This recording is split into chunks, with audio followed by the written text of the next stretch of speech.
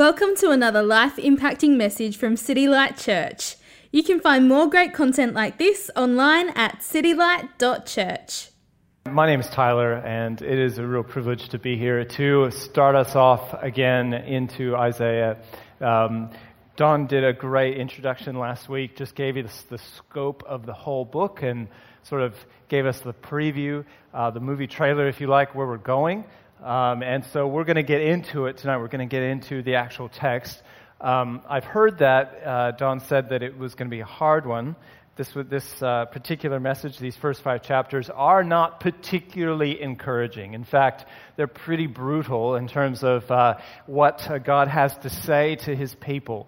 But I hope that as we get into this, you're going to see, as we've titled this whole series, you're going to see judgment. God's judgment on His people. You're also going to see quite a lot of hope. So we're going to see judgment and hope, and see the gospel, where the gospel comes from through this prophet Isaiah, who lived 2,700 years ago, but whose words are still amazingly relevant for us today. So I'm going to pray, and then we're going to jump into it. Lord, thank you for your word. Your word is truth. Lord, I pray that you would come now by your Spirit and sanctify us, set us apart, change us in and by your truth for your glory. And I pray this in Jesus' name. Amen. I'm not going to leave you in suspense as to where we're going with this particular message, because I don't like suspense personally. In fact, I have a love-hate relationship with suspense movies and books. It's actually more closer to hate. I don't even really like to watch sporting events that much if it's really close in the fourth quarter. And I think it's because I was scarred somewhere in my childhood of, they say that men don't have emotions or get emotional. I don't think anyone who's ever said that has ever sat through the fourth quarter of a close game with my father.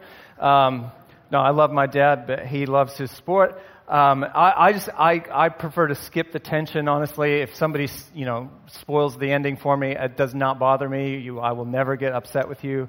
They call these games that are real close to the end, they call them nail biters. Like you would actually physically want to, bite off the ends of your fingernails to relieve the tension. And that falls under the banner of entertainment, which I've never quite understood Anyway, I just want to know how it ends. That's me. All right? Maybe I'm weird, but that's me. And one of the reasons I love the Bible so much is that the Bible is not a suspense thriller. It does not leave us in suspense. In fact, from the very first chapter, from the opening lines of the Bible, the end is broadcast. In the beginning, God. And from that moment all the way until the very final amen, which is the last word in the Bible, just if you ever come across that trivia question anywhere, we know what's going to happen. We know who's going to win. We know who's in control. And we know who this is for. The Bible is about God. It is written by God. It is for God. The gospel is about God. It is for God. And we're going to see that all throughout the book of Isaiah as we talk about judgment and hope. All of this is for God. Right after the opening couple of chapters in Genesis, you may know the story that the first man and woman, Adam and Eve, they rebelled against God. They did not listen to what the one sort of job that they had to not eat from the fruit of one particular tree, and they were deceived, and they did it anyway. And when God comes to have a conversation with them and sort of lay out the consequences of their actions, in the midst of that, in the midst of laying out what essentially is a curse, what was a perfected Eden world has now fallen under a curse because of their sin. But in the midst of that curse, here's what God has to say. He says, and then we find this in Genesis chapter 3, verse 15. He says, he's speaking to the serpent, who is the personified Satan or evil enemy of God that deceives the man and woman. And he says to the serpent, he says, I will put hostility between you and the woman, and between your offspring and her offspring. He will strike your head, and you will strike his heel." You may be saying, what does that mean? This is a promise, and it's 3 chapters into the Bible. It is a promise of a happy ending. The happiness of the ending for those who are God's people is never in doubt, even from here, from chapter 3. You see the offspring of the woman. This word offspring is a singular noun, one offspring in mind. Will, it says, strike or crush the head of the serpent, and the serpent will crush his heel. What does it mean? Well, scholars for centuries have said this is the earliest foretelling or foreshadowing of the gospel. The offspring of the woman is Jesus. He will ultimately destroy the serpent, crushing its head, crushing evil underneath his feet. And just 3 chapters in the Bible, we already know how the story ends. And so if the Bible was written to be a suspense thriller, it probably wouldn't sell very many copies because it broadcasts the ending right up front. There's no mystery or unresolved tension that keeps the reader coming back for more. And I think there's a reason for that. Well, a negative reason is that the Bible was not written, unlike suspense thrillers, the Bible wasn't written to entertain you. The Bible was written to transform you. And so right there from the very beginning, the conclusion, the ending, the victory, the purpose, the author, none of those things are left up to your imagination. They are put right there in black and white for us.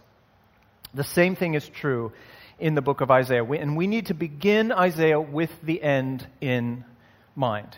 God is going to win. God is for God. God is going to win. For his own sake, for his own fame, for his own reputation, he is going to bring this to pass.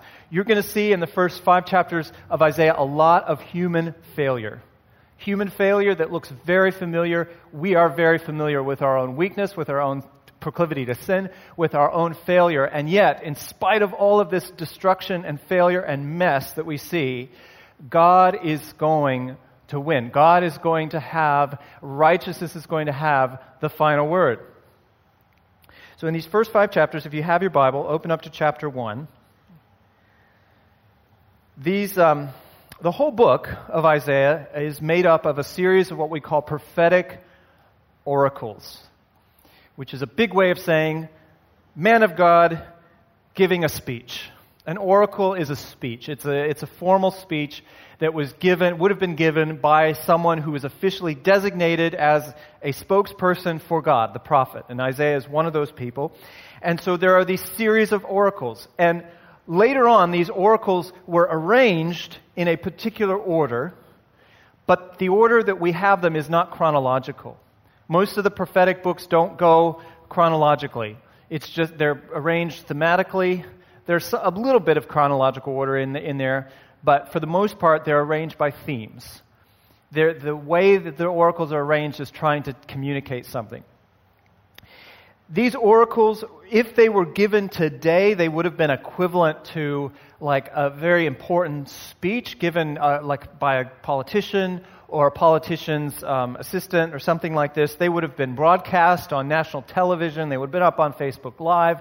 These were very important speeches that were given in that day. All of Isaiah's oracles are arranged for us under the heading that we find in chapter 1. So everything that's going to follow comes under the heading in chapter 1, which you would have read last week. And chapter 1, verse 1 says this: "The vision concerning Judah and Jerusalem that Isaiah, son of Amoz, saw during the reigns of kings Uzziah, Jotham, Ahaz, and Hezekiah of Judah." So the whole book is a vision. It is a vision. It's something that he saw and received from God and then communicated to the people. It's God's revelation applied to the situation of that day. It says that this vision came to him, and it was spoken then to the situation of the people in a particular place, Jerusalem, a city, and then Judah was the surrounding territory around that. And under these kings, Uzziah, Jotham, Ahaz, Hezekiah. So that's a 60-year time frame. Then in verse 2 it says, "Listen, heavens, and pay attention, earth, for the Lord has spoken." So, not only are these oracles the things that Isaiah saw and then communicated, these oracles are also the very words of God. The Lord has spoken. When Isaiah speaks, the Lord has spoken.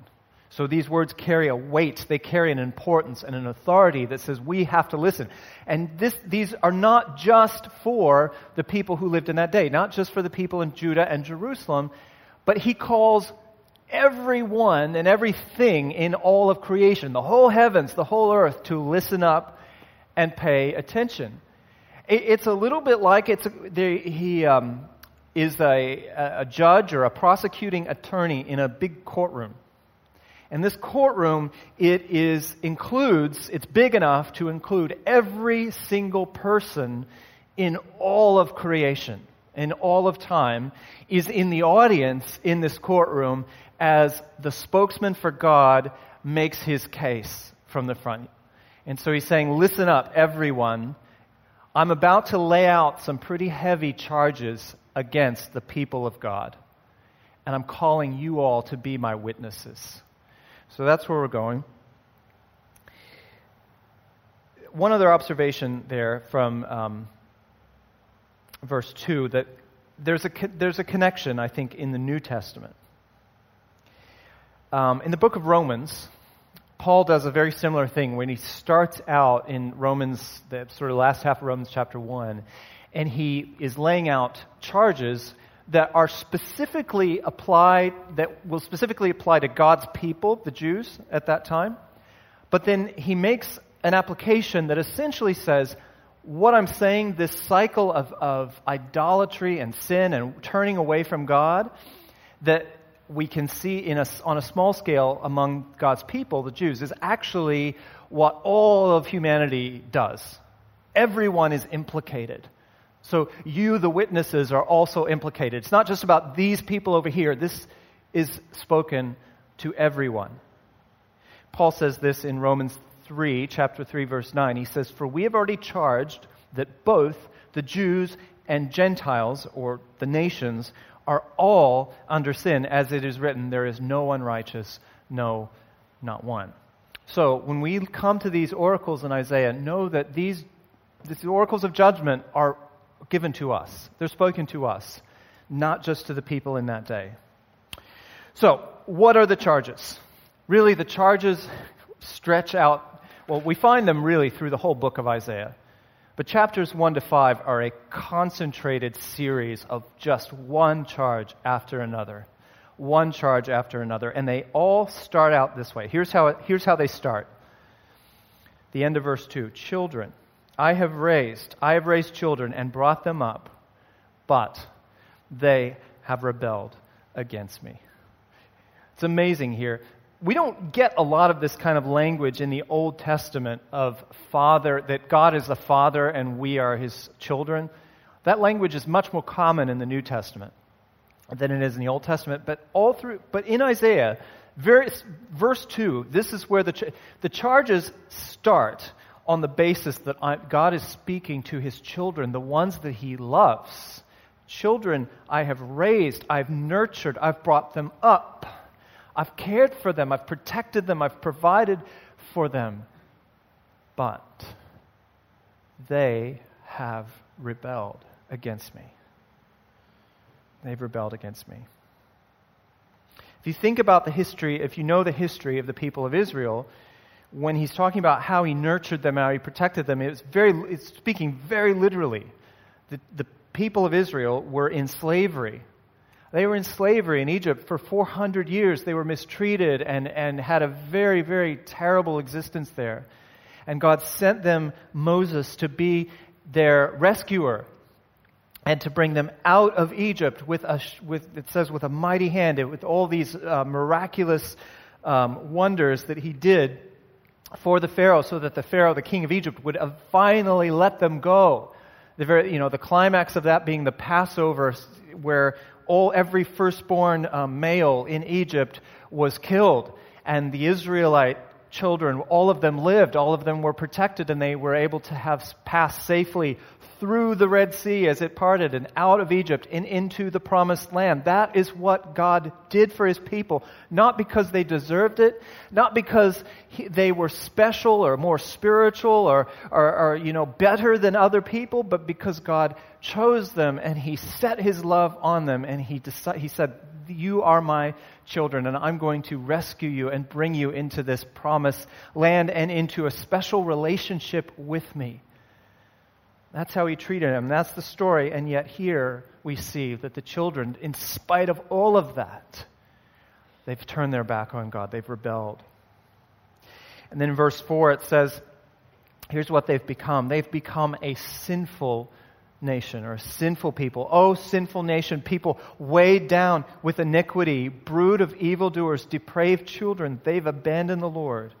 They've despised the Holy One of Israel. They've turned their backs on him.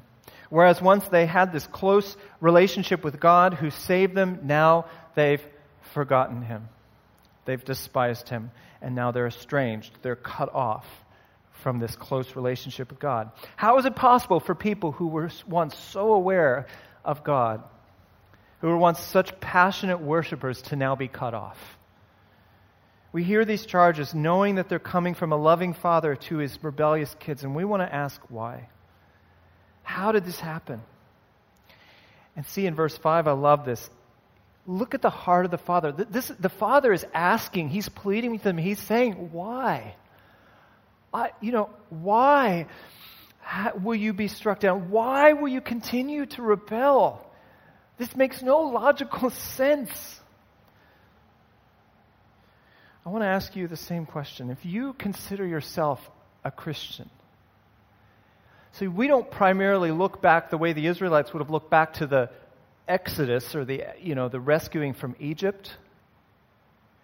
We have an even better rescue that we know about.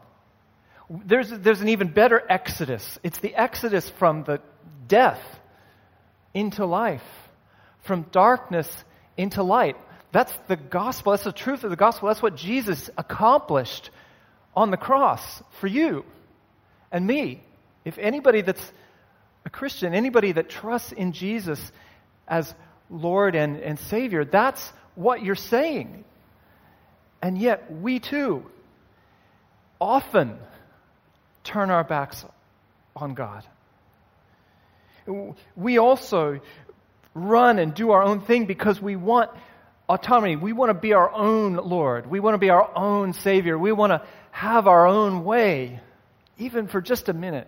And then, Sunday I'll go and I'll confess. And we justify that kind of thinking so easily, which is exactly what the children of Israel did. Well, I'm not going to even get to this, but if you, in your own reading of chapters 1 through 5, one of the charges that's laid out, God says, you come every festival, every appointed time, and you bring sacrifices to me because that was required for the forgiveness of sins.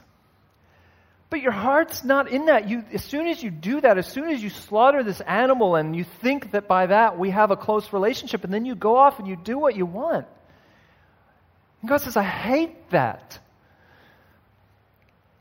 And the same thing applies to us for those of us that we come and we do the religious things, we tick the things off the list, we go to church, we read our Bible and do our quiet time, we have DG or whatever it is, give generously to this and that, and then, but for the rest of our time, that's my time. And that's not how it's meant to be. This is a relationship between father and children that goes 24/7. It's not a checklist. We human beings, we love God the Father's providing for us food, love, security, comfort. We struggle with a Father that also tells us the best way to live and to worship and to make plans. We wrestle we still wrestle with wanting to be in control and having it our own way, despite everything that the Father has already done for us and revealed to us. Isaiah tells us why these privileged children have rebelled. We find it in chapter 2. I'm going to read verses 6 to 8. Here's what he says. For you have abandoned your people, for you, God, have abandoned your people, the house of Jacob, because they are full of divination from the east and of fortune tellers like the Philistines. They are in league with foreigners. Their land is full of silver and gold, and there is no limit to their treasures. Their land is full of horses, and there's no limit to their chariots. Their land is full of idols. They worship the work of their hands, what their fingers have made. I thought about actually giving a modern rendering of this. Okay, take out the horses and chariots and the things that sound a bit old-fashioned, a bit ancient. Just chuck in some modern substitutes for those. You know, our land is full of cars and planes, and there's no limit to their internet speed. And I mean, this is a people who is clearly in love with their stuff and their technology and their wisdom. They're not trusting in God. They don't need to. At least they don't think they do. This is what happens to the children of God over and over again. They're there at home, and then they start looking to the kids down the street, the house next door, and thinking, how come they got that? That Philistine kid down there, he's got a fortune teller. You know what a fortune teller does? A fortune teller tells him exactly what he needs to do. Gives him a security, control. How come I don't have a fortune teller? I want a fortune teller. That's not fair. I have kids. Been through this conversation. It's quite frequent, quite common. But that's what we do as adults. It's what the people of God are doing here. They're looking at the nations, at the other countries around them, and they're saying, I want to be smart like them. I want to be wise like them. I want to control my own destiny like they do. So maybe if I go down the street and I can make a friendship pact, I can shake hands with the Philistine kid, and then we can get together and we can pool our resources and we can pool our armies, and then we don't need God anymore. Genesis chapter 11, if you know that story of the Tower of Babylon, all the people from all over the world got together and they made a pact with each other. They said, we're going to make a bunch of bricks and we're going to build this tower high to the heavens, because maybe if we build it high enough, then we can get there on our own and we don't need God. And we can just worship ourselves, and we can worship the things our fingers have made. That's not an ancient impulse. You think idols and towers, that sounds so... That's a human impulse. We have the same temptation. Why is it that people work so hard to build up their portfolio and their superannuation and get the biggest house in the best suburbs so their kids can go to the best school? Why do people work so hard? Because they want control. They do not want to be in a situation where other people are controlling their options and limiting their options. Ultimately, this is a symptom of our rebellion against God. That's where it comes from at the root. This is us. We want to make stuff by ourselves, for ourselves, so that we can glory in ourselves. There's a problem. The problem is this. God, who created everything that we want to use to become autonomous, God doesn't share His glory. He doesn't share it. One day, everyone who lifts himself up and says, look at me, look at what I've made, look at what we've made, everyone who does that is going to come crashing down. And we see this throughout the Scriptures again and again and again. Look at verse 11 of chapter 2. If you've got that, your Bible open there to chapter 2. It says, the pride of mankind. Notice here, this is everybody, the pride of mankind. This is not saying the pride of the people that lived in Jerusalem in 700 BC. This is the pride of mankind will be humbled. Human loftiness will be brought low.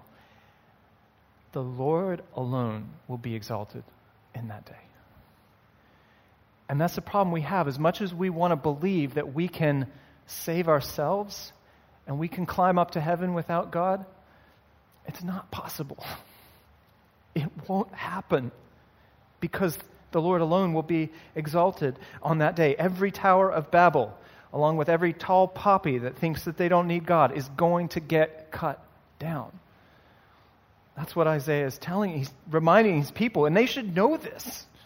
These are the people who knew and recited the story of the Pharaoh, the most powerful king in the world at that time, was absolutely obliterated and annihilated and humiliated by God. They knew the story, and yet they forget because they think, well, maybe if we exalt ourselves, maybe God won't notice. He says he's going to notice. And the result is utter devastation. Fast forward, flip over to chapter 5. Verse 1. Here the charges continue against the children. They reach a climax in this chapter, in chapter 5. And it's called, this little section is called the Song of the Vineyard. The Song of the Vineyard. I'm going to read the Song of the Vineyard, the beginning of it, from Eugene Peterson's paraphrase, The Message. Here's how he renders this. I'll sing a ballad to the one I love. This is God singing. God singing here. I'll sing a ballad to the one I love. A love ballad about his vineyard. The one I loved had a vineyard, a fine, well-placed vineyard. He hoed the soil and pulled the weeds and planted the very best vines. He built a lookout, built a wine press, a vineyard to be proud of. He looked for a vintage yield of grapes.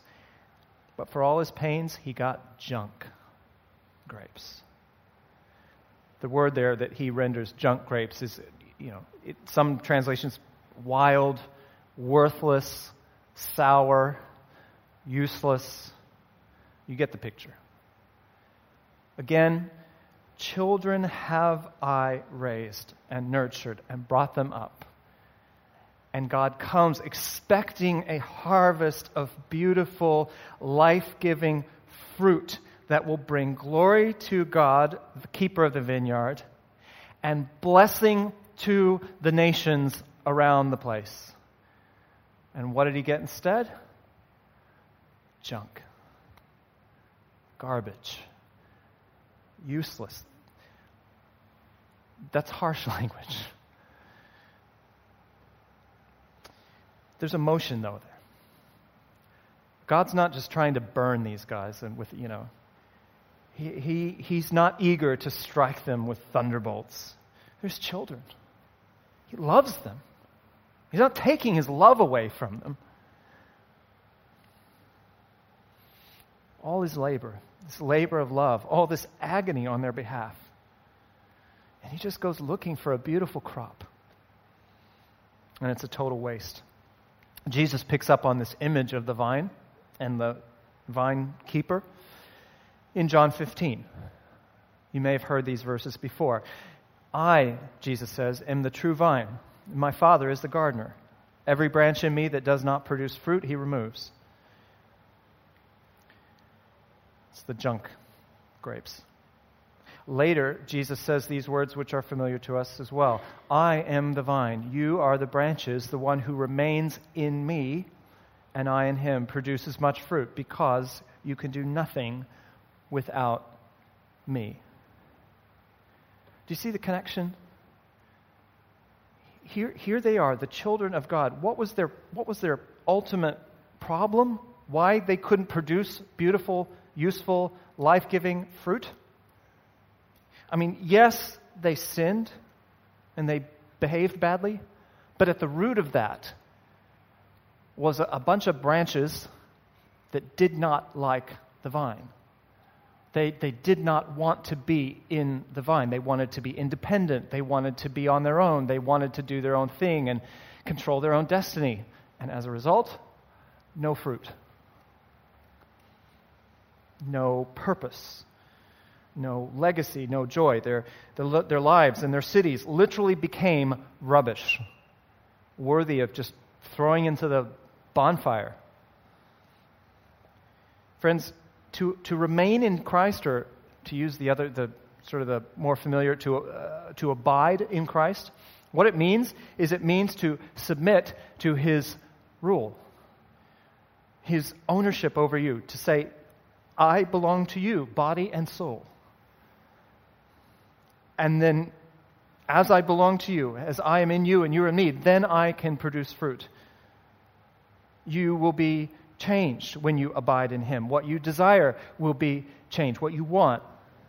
Your new and improved behavior will flow from new and improved desires. And you can't desire what is good unless your heart has been changed, unless you're receiving from the vine.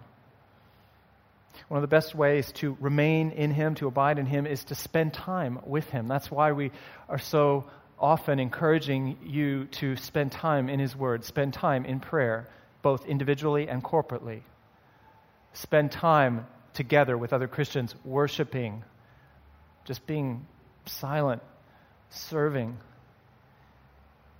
abiding in Him, and He'll do this work in you, producing fruit that is for His glory, for your joy, and for the joy of the nations. And so back to Isaiah chapter 5, we're left with this serious question. What is God going to do with these junk grapes? What's He going to do with them? What would you do if you were a farmer and you got a worthless crop? What would you do with it? If you're like me and you're not so good in the kitchen, you may have experienced one or two food fails along the way. If the walls of my kitchen could talk, they might report some things that I don't want you to hear. And my bin has been filled before with food that came straight out of the oven and straight into the bin. I don't know if you've ever had that experience. I have. But that is what he is describing here. It's worthless. In chapter 5, it goes on, in verse 5, it says, that vineyard will be devoured. God's going to take away the hedge of protection. That's where that phrase comes from. He's going to take away the hedge that's around the vineyard. It's going to be trampled. It's going to be devoured. Verse 6, it's going to become a waste, and the weeds are going to grow up around it. Verse 9, it's desolate. And then we have this in verse 25. Therefore, the Lord's anger burned against His people. He raised His hand against them and struck them. The mountains quaked, and their corpses were like garbage in the streets. See, the future for this sinful nation is very dark and very bleak.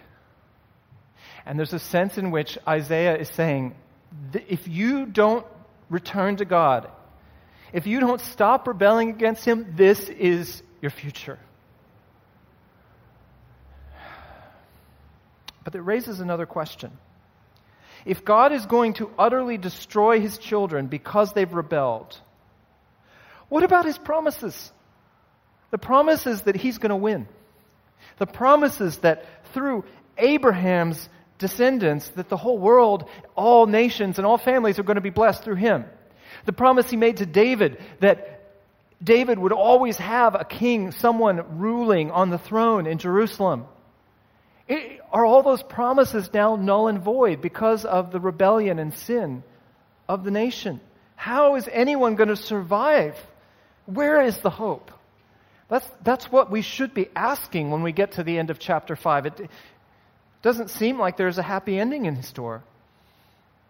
But we have to go back to where we started, and because I told you, we know from Genesis that the happy ending is coming.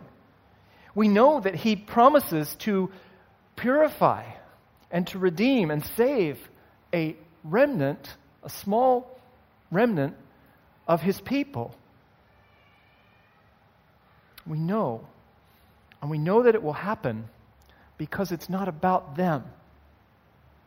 Just like it's not about us. It's about God. It's about His glory, His name, His reputation, His word, His everything is on the line. I'm actually really enjoying this election season in South Australia. I kind of like politics. And I'm not a citizen, so I can't vote, so I just am watching it as a spectator. But one of the things I like about it is I like how, the candidates' photos are everywhere. Everywhere there's just pictures of people who are asking you to trust them and to take their word when they make a promise and say, if you vote for me and my party, I'm going to do this. And my picture, my smiling face is right there to say that you trust this face. And we do take that seriously. We're an image-based people. There's a reason they do that, because they know that looking at an image of an actual human face is more convincing for many people than just looking at a name. In this particular culture, they were a name-based cult. Names were incredibly weighty. And so everything about your character, your word, all of that, it rests on your name. You do not want to do anything that would give you a bad name. And God speaks of Himself in the same way in Isaiah. Look at Isaiah chapter 48, verse 9. Here's what God says. He says, I will delay my anger. I will delay my anger. And we've just seen His anger. He's talking about, these guys, I'm going to destroy them. I'm going to send for the armies of Assyria and Babylon to come and wipe them out, and their corpses are going to line the streets. Here, he says, chapter 48, I will delay my anger. Why? For the sake of my name. I will restrain myself for your benefit and for my praise, so that you will not be destroyed. Look, I have refined you, but not as silver. I have tested you in the furnace of affliction. I will act for my own sake, indeed my own. For how can I be defiled? I will not give my glory to another. How do we know that God's promises won't fail? Because His name is on the line. Listen, friends, God will never forgive your sin because He doesn't think it's a big deal. It is a big deal. He'll never forgive your sin because He grades on a curve and, no one's perfect. He'll never forgive your sin because He just kind of pretends like He didn't see it. He sees it. He promised that all sin would be punished. Every injustice would be made right. His name is on the line. But it's because of His name that He would receive glory and praise, that you and I are not totally destroyed. We're not cut off. We won't be consumed in the fire, but it's for His sake, for His name. All of His promises will come to pass. The promise to punish sin and the promise to save His people. How? How will He do what seems impossible so that His name is not profaned? How is this possible? Let's go back to Isaiah. Go back to chapter 1. Very famous passage, I think, here in verses 18 to 20. I'm going to read it for you. Come, let us settle this, says the Lord. Though your sins are scarlet, they will be as white as snow. Though they're crimson red, they'll be like wool. If you are willing and obedient, you will eat the good things of the land. But if you refuse and rebel, you will be devoured by the sword, for the mouth of the Lord has spoken. Notice the language here. If you do this, this will happen. God says, I put my name and my word on the line. God, the loving, tender Father, who has been utterly rejected by His kids over and over and over again, is still holding out hope for them. If you stop rebelling, if you come back, then the land will be blessed. If you continue resisting, then you'll be eaten. So there's hope for those who repent. The problem here is not that there's no hope. The problem here is there's almost no one who wants it. No one who wants to humble themselves enough before God. And this is human. So many times, even in our human relationships, that we would rather suffer than humble ourselves before someone that we have wronged, or even more so before someone that has wronged us. We'd rather suffer, because repentance, turning back, saying, I'm not going to hold this sin against you, is really hard. So is this the end?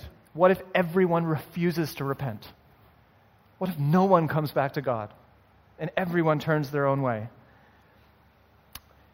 Isaiah tells us over and over again that even if it seems no one listens, no one repents, no one does good, God will preserve a faithful few, a remnant. And they will bring renewal to the nation, or God will bring renewal through them. Most of the time, this remnant are those who are poor, they're downtrodden, they're overlooked, they're ordinary people that end up becoming part of the remnant. First sign the remnant shows up in chapter 1, verse 9, where we read, if the Lord of armies had not left us a few survivors, we'd be like Sodom. Sodom was a city, back in Genesis, that was completely wiped out for their sin. They were, it was almost like, this is an insult. God is comparing his own children to them. Wow. But even then we see grace. God's left a few survivors. And he does it for his own sake. We reap the benefit, but it's for God's sake. This is the cycle of Israel's sin, followed by God's judgment, followed by the remnant being raised up and restored, multiplied, and then followed by more sin and judgment. This is a cycle, and we see it all through the Old Testament. We see echoes of the same story, the same cycle in the church today. And if that story was the story, this endless cycle of sin, of God raising up and nurturing his people, them sinning and rebelling, then judgment, and then raising up again a remnant, and then judging again. If that was the end of the story, then there would be no hope. But it's not the end. We have hope that will break this cycle. And Isaiah begins to see it, and it begins to break into his vision. And I want to point this out to you in chapter 4. Beginning of chapter 4, starting in verse 2. Here's where the cycle starts to break. On that day, the branch of the Lord will be beautiful and glorious, and the fruit of the land will be the pride and glory of Israel's survivors. Whoever remains in Zion and whoever is left in Jerusalem will be called holy. All in Jerusalem written in the book of life, when the Lord has washed away the filth of the daughters of Zion and cleansed the blood guilt from the heart of Jerusalem by a spirit of judgment and a spirit of burning. See, the remnant, these faithful few, the survivors that God chooses, their pride, it says, and their glory will be in the fruit that comes from a branch, a beautiful and glorious branch. Where does this branch come from? What is it? Well, this starts out in verse 2 by saying, in that day. Whenever you're reading Isaiah and you see that phrase, on that day or in that day, he's referring to the future, something that's going to happen at some point in the future. God is going to do something completely and utterly new that is completely different from this cycle that I've just laid out. So in that day, on that day, something is going to break into the cycle. And he's looking, he doesn't know when it's going to happen. He didn't know that, 700 years after he was writing these words and seeing the vision, that Jesus would come on the scene and die on the cross and bear the sin of he didn't know the time.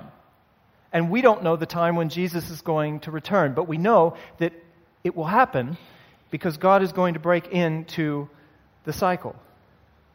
It's the day of the Lord. It's the day when God will come and fully establish his kingdom. Sin and evil will be totally and cataclysmically eradicated from among the people. It's what we see the spirit of burning there in verse 4. God will be with his people. He'll rule over his people in righteousness and justice. His people will be holy. They've been set apart. Their names are chosen, written in the book of life. Same image, you see it in Revelation chapter 21. This is looking forward. This is your future. If you're in Christ, your name is written in this book of life. You are being made holy, being made righteous through Jesus. That's what he's talking about here. And the glory of it is the fruit, it says, that comes from the branch. The branch is going to show up a few more times in Isaiah. And again, because I don't like suspense, I'll just give you the end. The branch is Jesus. It is a reference to Jesus the Messiah. We see him again. If you don't believe me, go look at chapter 11. Read Isaiah chapter 11. We're going to come to that chapter on Easter Sunday. There's a lot more about the branch. It's Jesus. He is the snake crusher. He is the reason that anyone can ever be called holy. He's the reason that anyone can ever be righteous. He is the only way that the sin cycle can be broken. He is the only way that your guilt can be removed. He's the only way that you can be cleansed. So remember these two promises. All sin and rebellion will be punished. That's what Isaiah is saying in these 5 chapters, and he's just laying out their sin. And nobody can read these 5 chapters and say, hey, that doesn't apply to me. I'm innocent. No one can read this and say, I'm innocent. All sin and rebellion will be punished. And yet, a remnant of survivors will be restored. They will be made holy. Their names written in the book of life. They will be cleansed, and they will be with God forever. Those are the 2 promises. How can they both be true? Well, we've got to stay tuned to Isaiah to find out. But since we already know the end of the story, again, I can tell you, they're true because of Jesus. Jesus made a way for every sin to be punished and for men and women to be made holy. Only in Jesus are those 2 things possible at the same time. He did that by absorbing the punishment for sin on the cross. When Isaiah sees a vision of corpses lying in the street, really what he's saying is that is the only way that this sin cycle can be broken is through death. Either the death of the sinner or the death of the sin substitute, Jesus. It's the only way the cycle can be broken. The cross is the answer to the question of how God can stay true to all of his promises. All of God's promises are yes and amen in Jesus. Paul tells us that. If you've never heard this, this is the gospel. This is the essence of the gospel. This is good news that is given to you. So it's such that if you right now are experiencing the emptiness and devastation of sin, if you feel the weight of these woes, of these charges falling on you, it's saying, that's me. This is me. I'm the one that is chasing after the things that I've made, and I'm the one that's running away from God. I'm the one that wants to be in control. That's me. And God says, come to me. I'm your Father. And because of Jesus, I can rescue you, and I will rescue you. I love you. Death and despair never have to be the final word in your life. Ever. Only through Jesus is death and the sin cycle broken and defeated forever. Though your sins are like scarlet, through the cross of Jesus, they can be as white as snow. That's your only hope. It's my only hope. Let's pray. Lord, thank you for your word. Lord, it is a hard word. Lord, I pray if there's anyone here who hears these charges being laid out against sinful people, they're saying, that's me. I'm trying to build my own kingdom and run my own life and be free of you. Lord, would you in your kindness lead them to repentance, to turning back to you, to coming home because of Jesus. But for those of us here who are your children, who know you, who would say, I'm a Christian. Lord, we still know and we confess that we too wrestle with sin. We wrestle with the desire to throw off the authority and throw off your goodness and to throw off your presence and live our own lives and for our glory. But we believe you when you say you won't give your glory away to anyone else, and that is for our good and for the good of the whole world, Lord. And help us to turn from our flirting with sin and to return to you, knowing that you will heal us, you will restore us. Lord, that you've made all of this possible through the sacrifice, the willing sacrifice of your Son, Jesus, the branch. Help us to be so connected through your Spirit that our lives wouldn't just be free from sin, so to speak, but that our lives would be useful, fruitful, for the joy of the nations. We pray this in Jesus' name. Amen. Thank you for listening to audio from City Light Church. We hope you found it helpful and we'd love for you to share this message with others.